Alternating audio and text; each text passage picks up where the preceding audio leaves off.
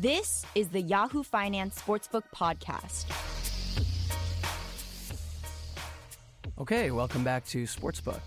I'm Dan Roberts, and we have spent most of the summer talking about golf, and now most of the fall talking about football, which makes sense.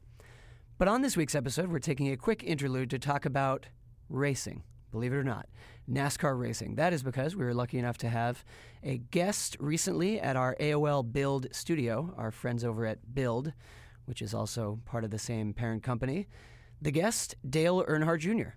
And I was lucky enough to sit down and chat with Dale for about 15 minutes. Dale is promoting a new book, as all recently retired or current athletes always seem to be doing. His book is called Racing to the Finish, My Story, co-written with ESPN's Ryan McGee. Now, I'm always skeptical of athlete books, athlete memoirs. Certainly there have been some great ones, but for the most part, they're slim, they're breezily written, there's not much to them. By the way, I said there are a few exceptions. Open, which is Andre Agassi's book, I think the best athlete memoir ever.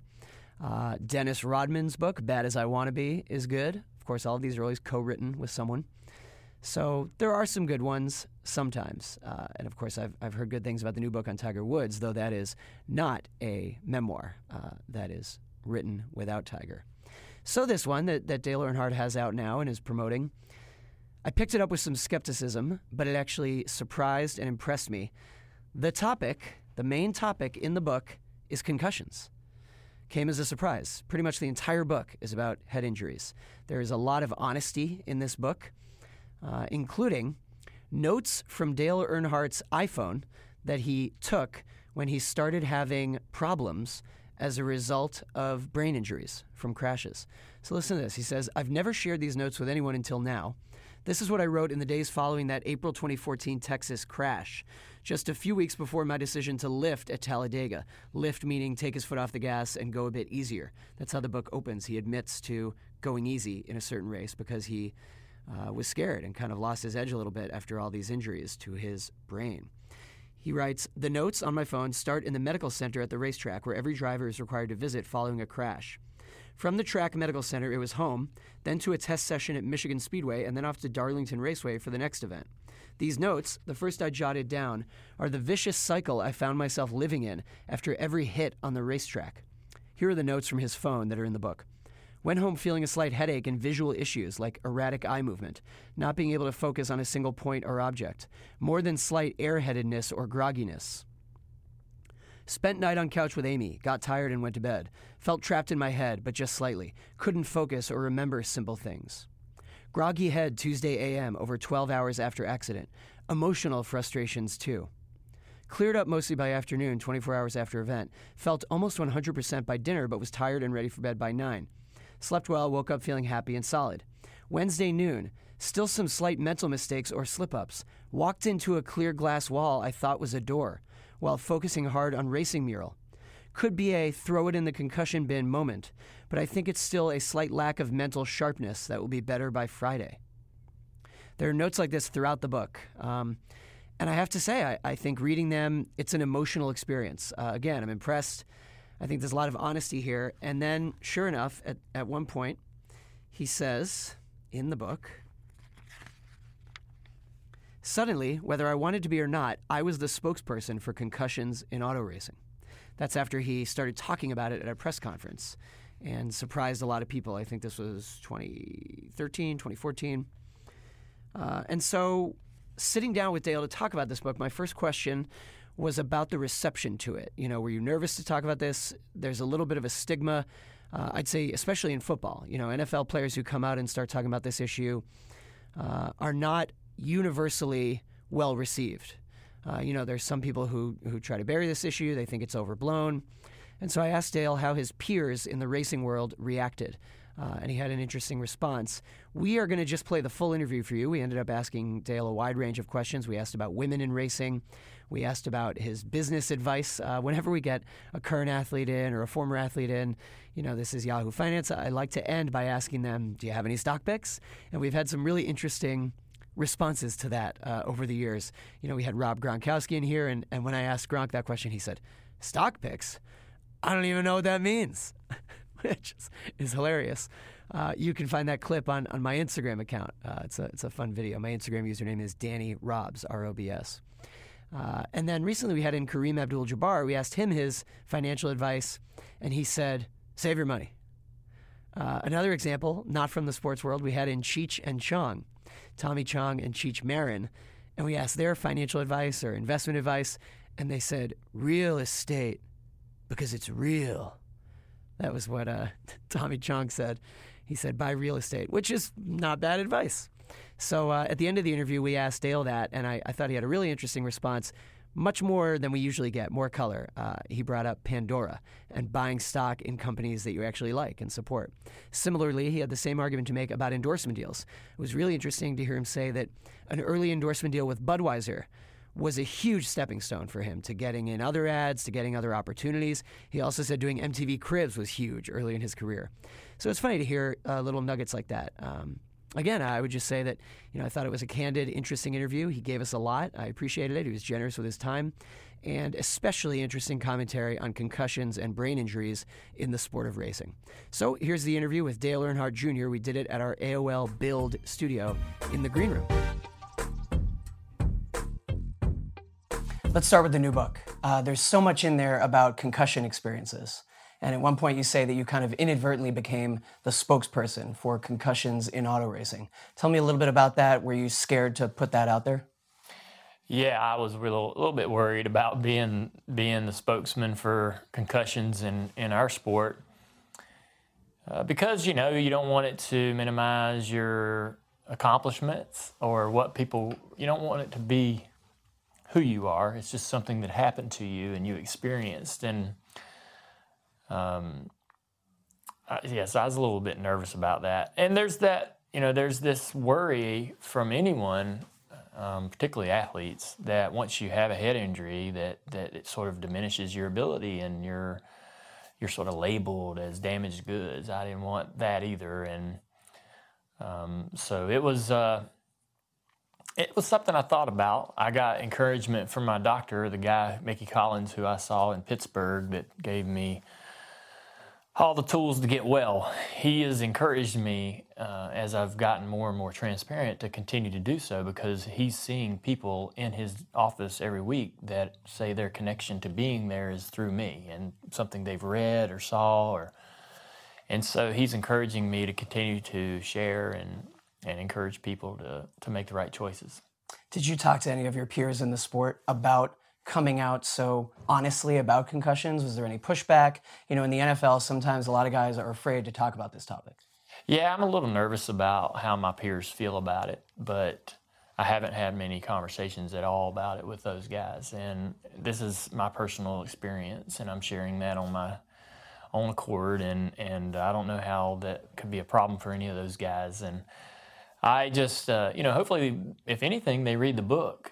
And the book is such a great sort of accumulation of all the things that I did, good and bad, in this whole experience. And it's not gloom and doom. It's a bit of a lesson, and it has a good ending. So I was really hoping that some of those guys might read it.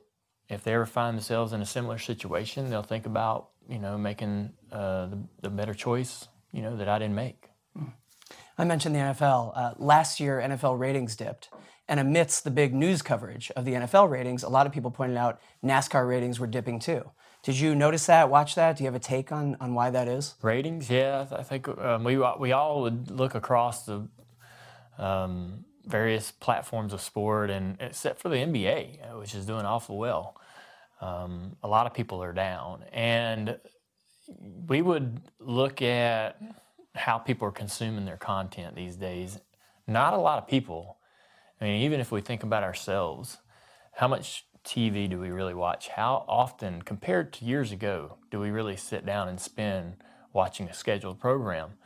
And with social media, streaming online, there's just so many other ways for people to watch the same content, and there's not a lot of measurements for that content. So from my point of view, I've felt like that fans, especially the younger demographic, that's what's missing from that viewership number. It's usually the 18 to 30-year-old crowd.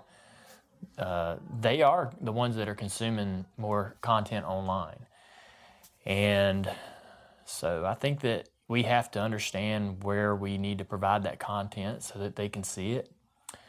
They're not all going to sit down in front of a television and turn on a cable box or watch it through satellite TV. But with all that said, since I've been in the booth in Chicago and had the opportunity to see the numbers see every kind of thing behind the scenes that I couldn't see before, over the last probably month, we've had a real uptick, and there's a lot of exciting things going on in our sport, particularly on the racetrack. The content and the product on the racetrack is really awesome right now. And it's starting to show in the rating number and the fans that are tuned in. Yeah, I wanted to ask you, what else should NASCAR do to try and grow, to attract new fans to the sport? That is the big question for a lot of sports right now. And for us, we sort of understand what the missing part of the pie is, and it's that younger fan. And for the younger fan, they need relatable drivers, athletes, so they need young guys that have the same likes and interests that they do. They need those drivers too to engage, particularly on social media. Yeah, big personalities. Yeah, they need to, and those guys need to share what they're doing away from the racetrack, who they are, and take the opportunity when given to get into publications that are outside the NASCAR bubble.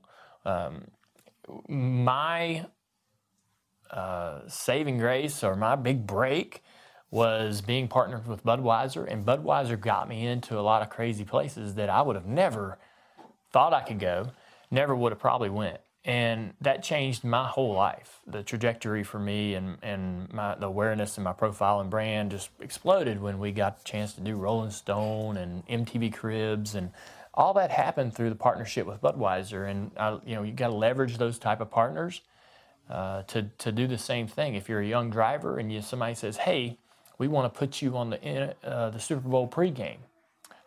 You're gonna be in front of 30 million people." You got to say yes. I don't care where it is. Go and do it, and take that opportunity to show people a lot of them not going to see a NASCAR race. You got to go there and do that, so you can say, "Hey, I'm this new guy.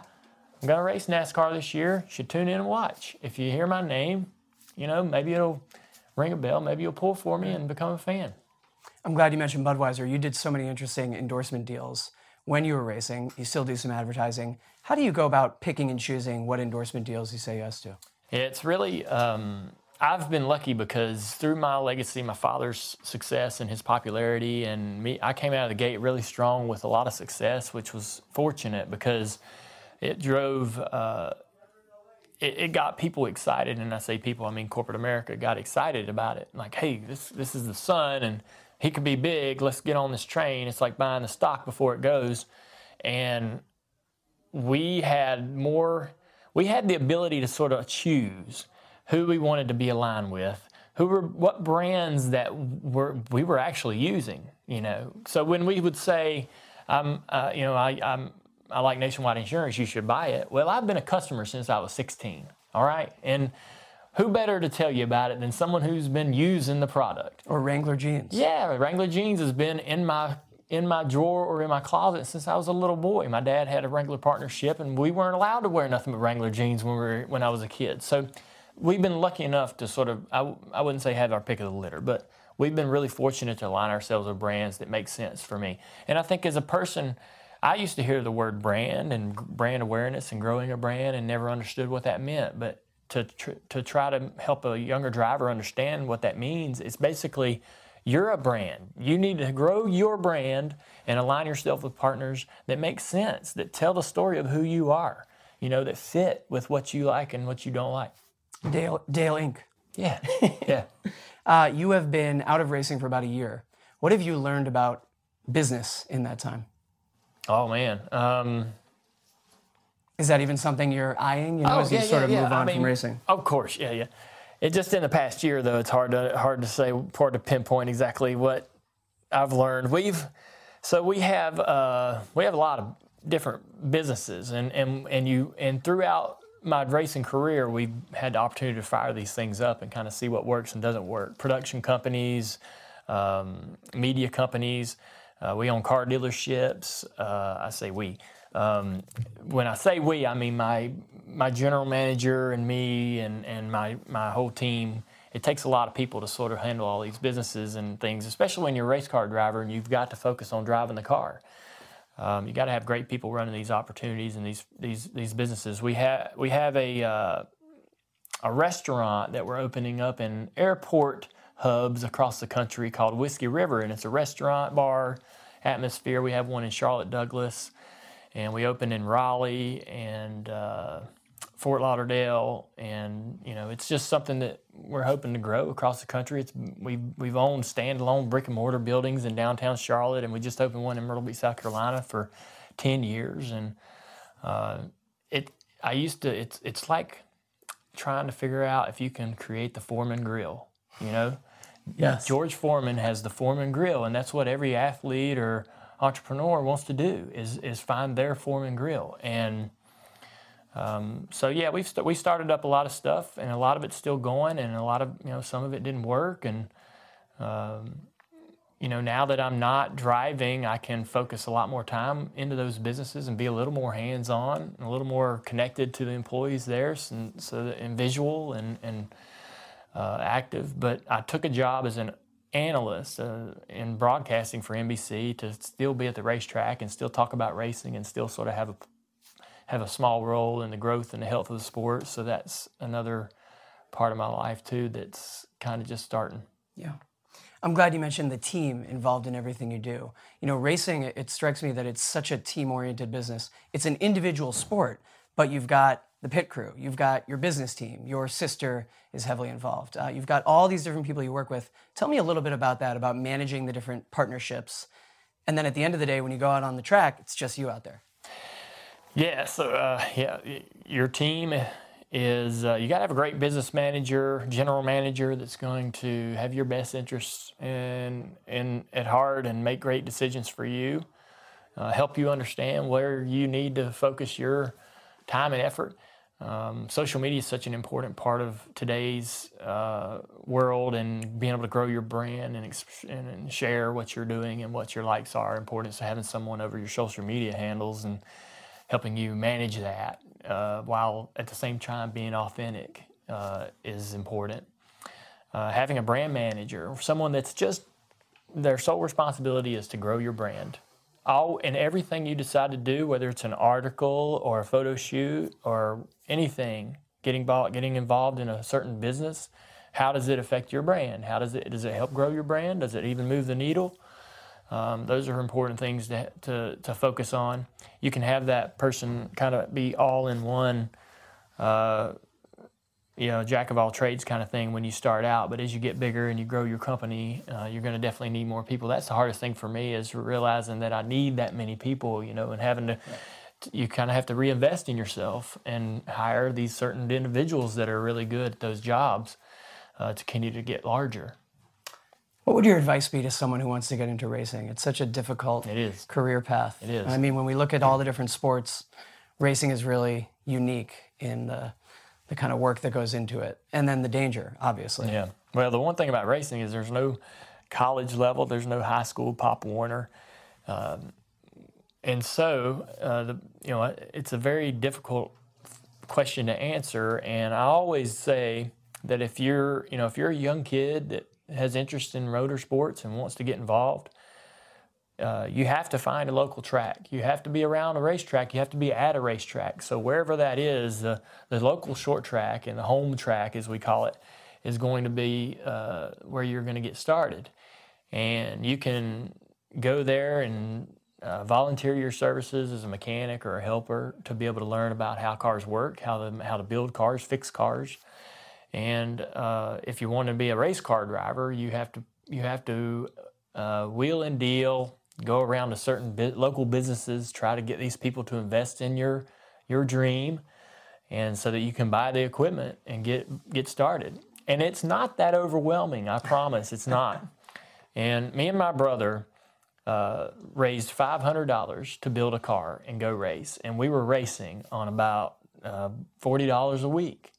And that's doable even today at the lowest of levels. And that's where you have to start. Nobody gets to start at the top. You have to kind of work your way up, and it starts at a very young age. The kids these days, like I started driving when I was 15, and I felt like that was young.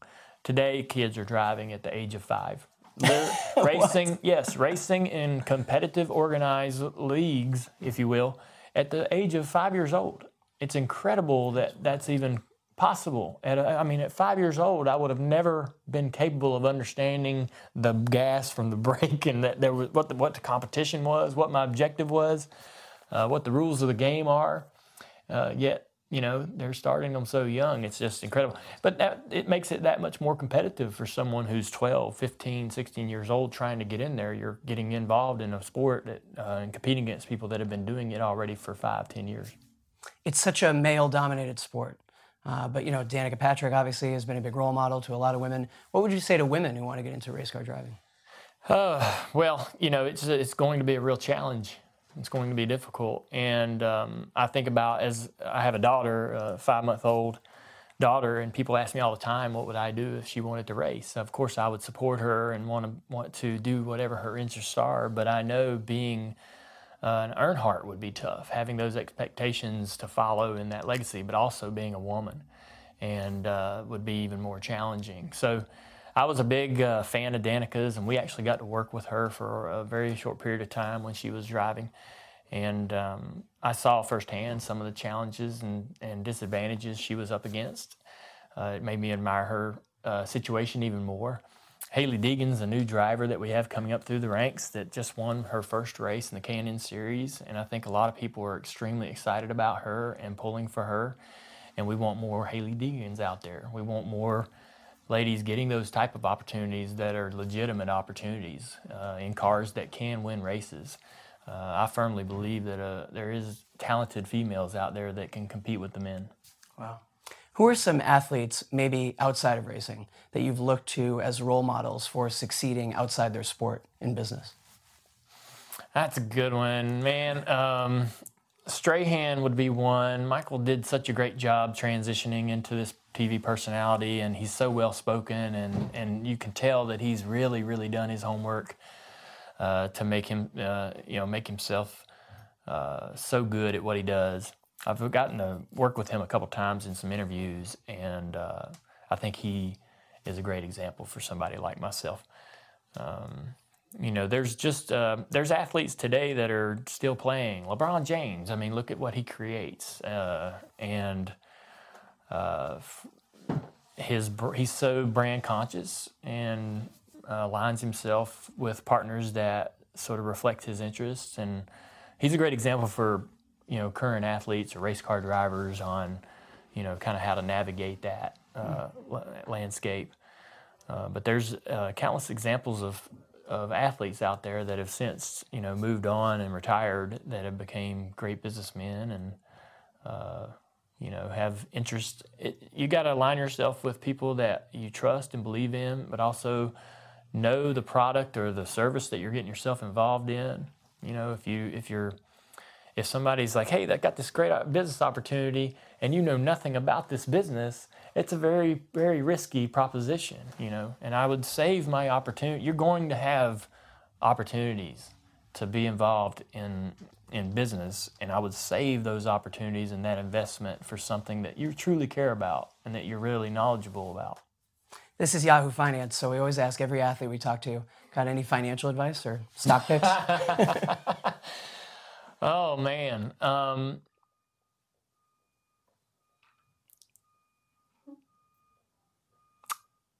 If you invested in Amazon several months ago, you would be very happy. There's some. I don't think I have any advice other than